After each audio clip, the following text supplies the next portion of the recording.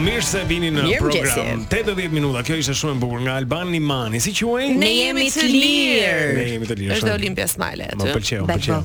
Shumë e bukur. Kështu që mirëmëngjesi që të gjithë, mirë se keni ardhur dhe është Wake Up-i, po themi, ne i bëm dy emisione jam në kaluar, por për shumë prej njerëzve sot është si thua java e parë e këtij viti, e fillimet e reja, shkollat hapen, e jemi me problemet tuaja me trafikun, fëmijët, zgjimet e vështira etj.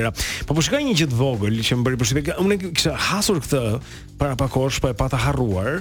Në vitin 2020, një burr italian doli nga shtëpia për tu qetësuar mbas një sherrri që kishte bërë me gruan e tij.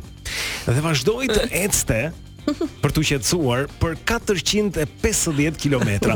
Dhe bëri një rrugë nga Como e Italis deri në Fano që ndodhet pranë San Marinos në bregdetin e Adriatikut, duke ecur në këmbë 60 kilometra në ditë. E thoshe jam pak i lodhur, por për të qetësuar. Po kërkonte ndetin. Po ece. Do të thënë për në Shqipëri, e kupton? Tu marr me notë Adriatikun ta hapte.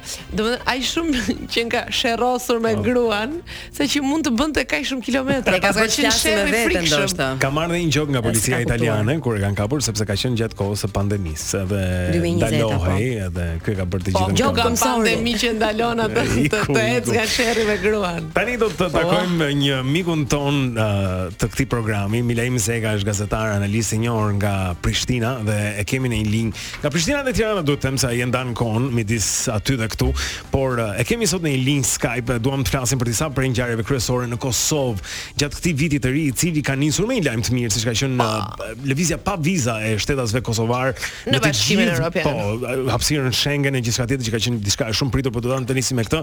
Mirëmëngjes, gëzuar vitin e ri. Mirëmëngjes, gëzuar edhe juve.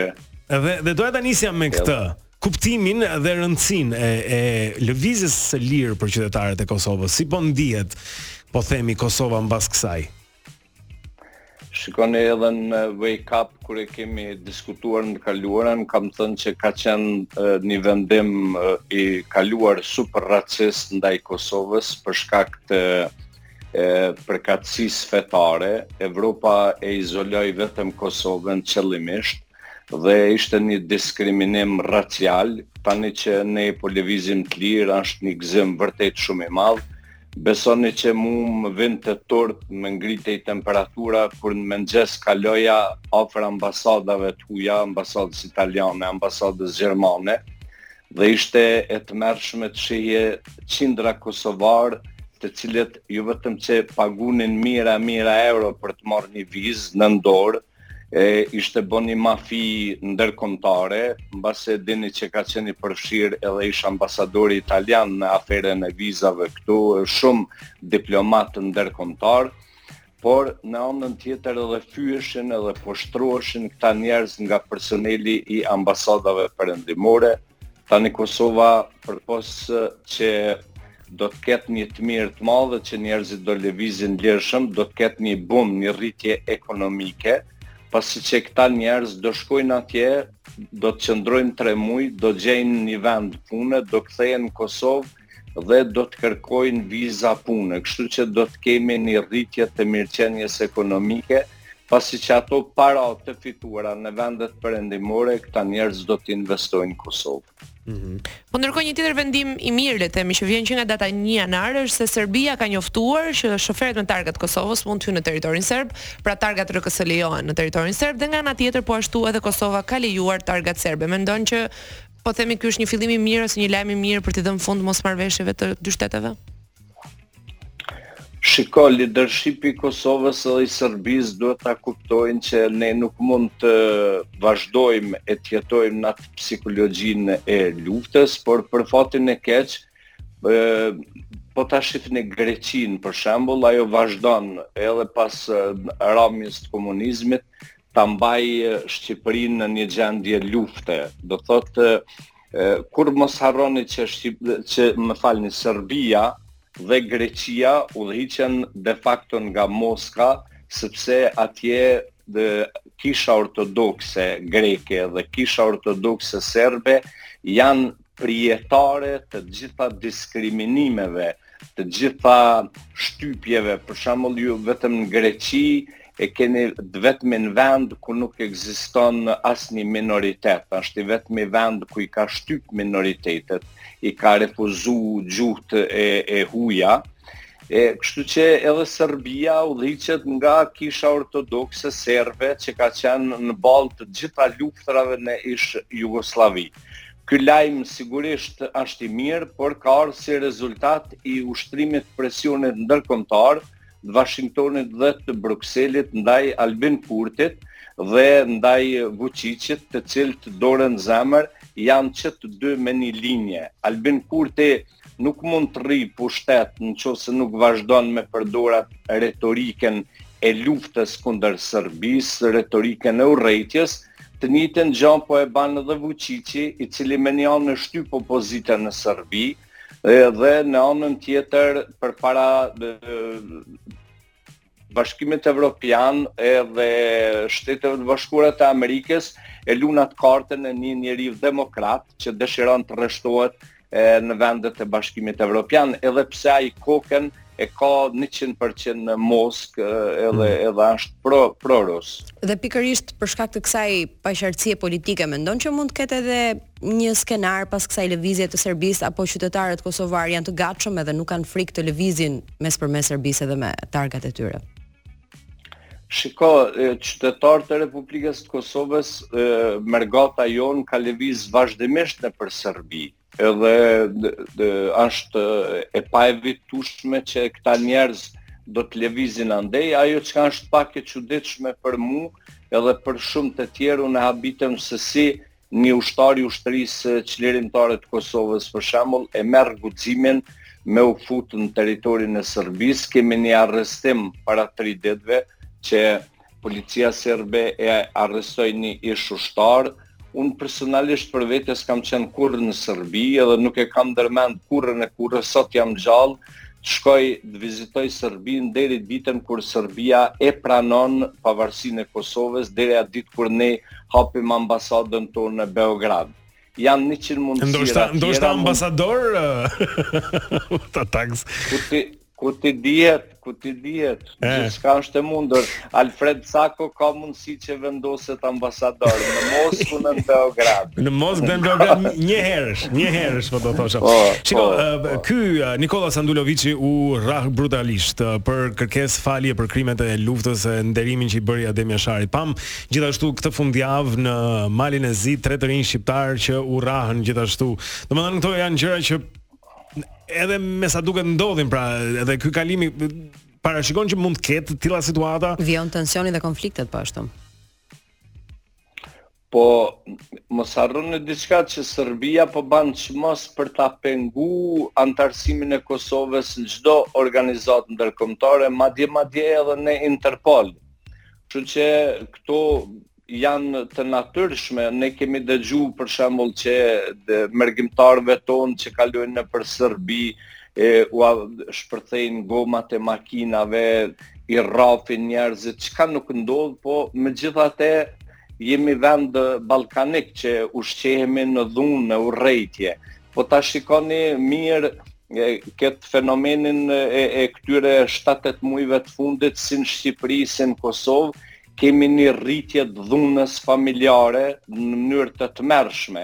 Domethënë është shumë tragjike humbja e jetës të asoj zonjes atje në Durrës, Bedrije Lokaj. Për shembull, ajo u bullizu nga familjarët e saj, nga TikToku. Vendet ballkanike. Shiko, unë isha në Stamboll për vitin e ri dhe më fascinoi një fenomen që përmenda në disa televizionet të Kosovës. Turqit kishin ndërtu shtepiza buzdetit për macet. Edhe shkonin qytetarët turq, i ushqenin macet, pastaj kishten nga ata që edhe i merrnin në shtëpi, adoptonin, ishte e lirë kjo punë. Tani kur i mendoja shqiptarët e mi në Shqipëri dhe në Kosovë, thash që orgazmën më të madhe ne e përjetojmë kur ja shkelim bishtin macës, kur e shqelmojmë, apo kupton? Me të vërtet jemi në shoqëri e dhunshme, nuk po e kuptoj prej nga vjen kjo dhunë. Është si pjesë e edukatës që ne nuk kemi investuar në qerdhe, është pjesa e saj që pjesa dërmuese e edukatorëve që punojnë qerdhe në Kosovë dhe në Shqipëri janë të stërngarkuara, i kanë domethënë deri në 15 fëmijë me një dhomë, e në vendet perëndimore janë maksimumi 5 fëmijë, apo prej çkafit vjen nuk e di, por që është një shtim i madh i dhunës, edhe dhunës shtetërore, edhe dhunës në shoqëri, vrasje, është të mërshme. Gjuha e urrëties po ashtu bashkohet edhe kësaj. Ne dolëm te kjo temë se di që ti ndjeshëm je ndaj dhunës, ndaj grave, dhe kemi përmendur disa herë. Po si bëhet? Kam qenë duke vrarë mendjen sinqerisht ta them, Milaim, si bëhet? Po e mendoja këtë rastin e fundit, që është bashkëshorti tani nën akuzë deri diku se është ende pa sqaruar mirë, po që gjithsesi thua, mirë, po si bëhet? Si ndryshohet? Se dalim protestë, dalim me pankartë. Patjetër, po, në momentin që u tha që është bullizuar në rrjetet sociale, direkt dolën dhe thanë që do ashpërsohen masat kundrejt rrjeteve sociale. Në momentin që merret vesh që dhunohet nga burri, nuk ashpërsohen masat për këta burra që dhunojnë. Nuk denoncohen rastet, policia nuk e merr parasysh. Kanë qenë ato vjetrat me prerje gishtash e me kudundash, me gjymtime për t'i bërë njerëzit të si ç'a bëjmë? Për mendimin tim, zgjidhja numër 1 duhet vijë, unë i baj thirrje ministrit Balla, ministrit punëve të brendshme, duhet urgjentisht në polici trajtimin e dhunës në familje ta bëjnë policët femra, jo meshkujt. Unë kam plot raste në Shqipëri edhe në Kosovë kur femrat vinë dhe më thojnë isha në polici dhe policia më tha hajtë më shko të shtëpia të burri jot se mirë ta ka bërë. Domethënë na e pëlqejmë dhunën. Po i kam dëgjuar edhe këtë herë. Po i kam dëgjuar këto. Po meshkujt polic, domethënë hiç si le për shtypje pse ti ja fut shpull fëmijën, pse dhunon fëmijën në rrugë aty te bloku para gjithë njerëzve, pse dhunon gruan. Domethënë ata përjetojnë orgazm, pjesa dërmuese e policëve në Shqipëri e në Kosovë përdorin vetë dhunë ndaj grave tyre. Mos flas për dhunën psikologjike që aja është domethënë 24 orë në ditë. Dhe është super e rëndë. Kjo e para është tepër, shikoni, dhuna psikologjike është shumë më e rëndë se dhuna fizike. Dhe ajo që më ka lënë blendi shumë për shtypje dhe që më ka bën vërtet me e urrejt vllajën e kësaj bedrijes, ai idioti që u paraqet përpara mediave, e di çfarë deklaroi? Tha, motra ime, 23 vite martesë. Se ka pas një ditë bardhë, 23 ditë lumtura nuk i ka pas. Po ku ishte ky idiot? Dhe ky ishte koshient për gjithën këtë. A më kuptoni ju? A e kuptoni ju që dhunën më të madhe ndaj femrës në Shqipëri edhe në Kosovë përdor familja? Për shembull, nëse unë dhunoj gruan time, e di çai thot nëna e saj, rritë burri se turpi Zotit me unda do na marrin në përgoj gjithë mahalla. Do thonë që vajzën e filanës e divorcoi burri e tjera. Por unë mendoj që masa numër 1 që e lufton dhunën familje është që policët femra të trajtojnë këto raste. Unë nuk dua, e vetëm gjë. Se dhimbja e tyre ka qenë shumë e madhe, dua vetëm se ata nuk janë këtu për të folur edhe për të përcjellë atë zë, dua të them që e kuptoj atë që thua edhe e ndjeva edhe atë gjën, por që edhe ata njerëz janë pjesë e kësaj shoqërie, e gjithë ti patriarkaliteti, e gjithë kësaj, se ai s'ka nga sillet se kështu është, domethënë edhe jemi të cunguar në mënyrën se si mendojmë, duke qenë pjesë e kësaj. Po dhe brezat që po i rrisin me të njëjtën frymë. Po ndërkohë nuk e di, jemi në fund Milaim, po se Milaimi është për në aeroport. Është për në aeroport, po një mendim për këtë lajmin e bujshëm të ditëve të fundit për dosjen Epstein, ku kanë dalë emrat të zyrtarëve të lartë, pushtetarëve amerikanë dhe jo vetëm, ndërkohë mes tyre flitet edhe për ish presidentin amerikan Bill Clinton, që ka patur një rol të jashtëzakonshëm për shtetin e Kosovës. Çfarë mendimi ke për këtë? Unë veç po i lutem Zotit që emri im mos dalë në media. More Milaim. Nuk bësh dot ambasador pastaj. Ka akoma dokumenta, pritën javën si vjen. Kështu që unë kam qenë shpeshherë në Amerikë dhe lutem që të mos dalë emri im, po shikoni.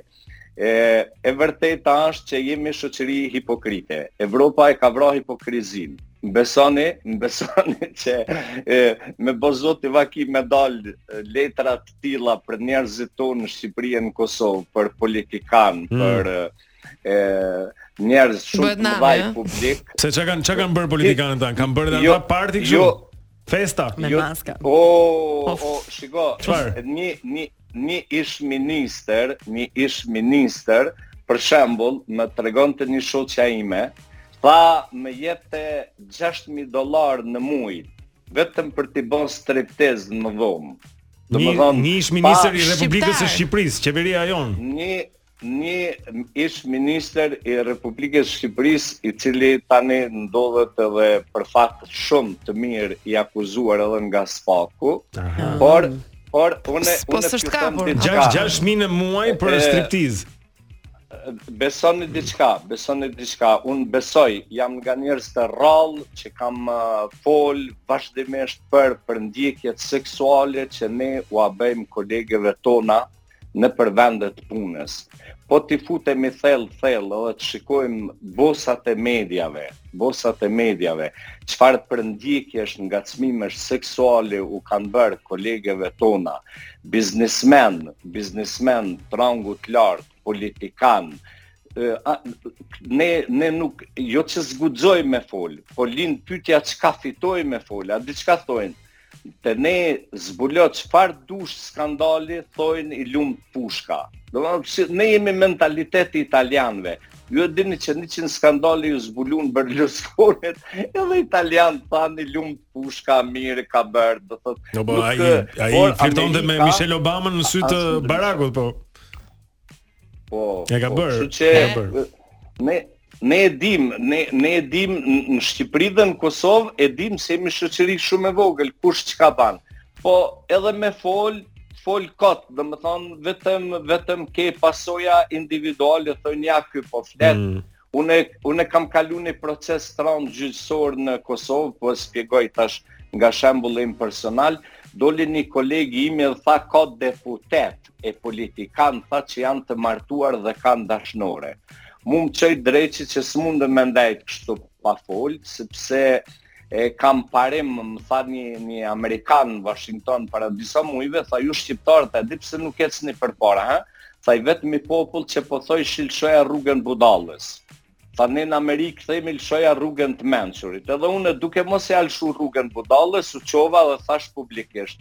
Po thash unë kam dashnore, thash po ti ke fëmijë me dashnore dhe nuk e pranon aftësinë e djalit. Më kupton? Edhe pastaj kalova në proces gjyqësor, ja 3-4 vite në përgjithësi. Pas që në rëndë shumë, pra ti pasua që këto janë pjesë e realitetit tonë edhe deshëm, mos ta bëjmë përshtypje. Jo, aja doli e vërtet, se unë e fitova gjyqin, doli e vërtet që ai kishte djalë. Po që ti kishe. Po ti e tregu më i kujdesshëm pra. Po muaj nuk arriti me ma zbulu dashnore, po a problemi... Pa identitet. Po ti gjetë djalin. Interesante video. Po, unë ja gjeta djalin, po inshallah se një do mbasësh avionin Milaim. Tani, Milaim në fund fare, edhe këtu për ti dhënë një ton serioz në fund të falenderoj për gjithçka. Protestat e opozitës serbe. Përshëndetje. E përqafojmë.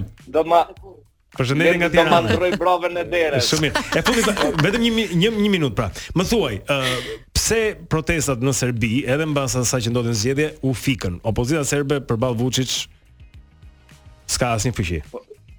Shikon, nuk ka opozitë serbe faktikisht të fuqishme, nuk ka opozitë as në Kosovë as në Shqipëri.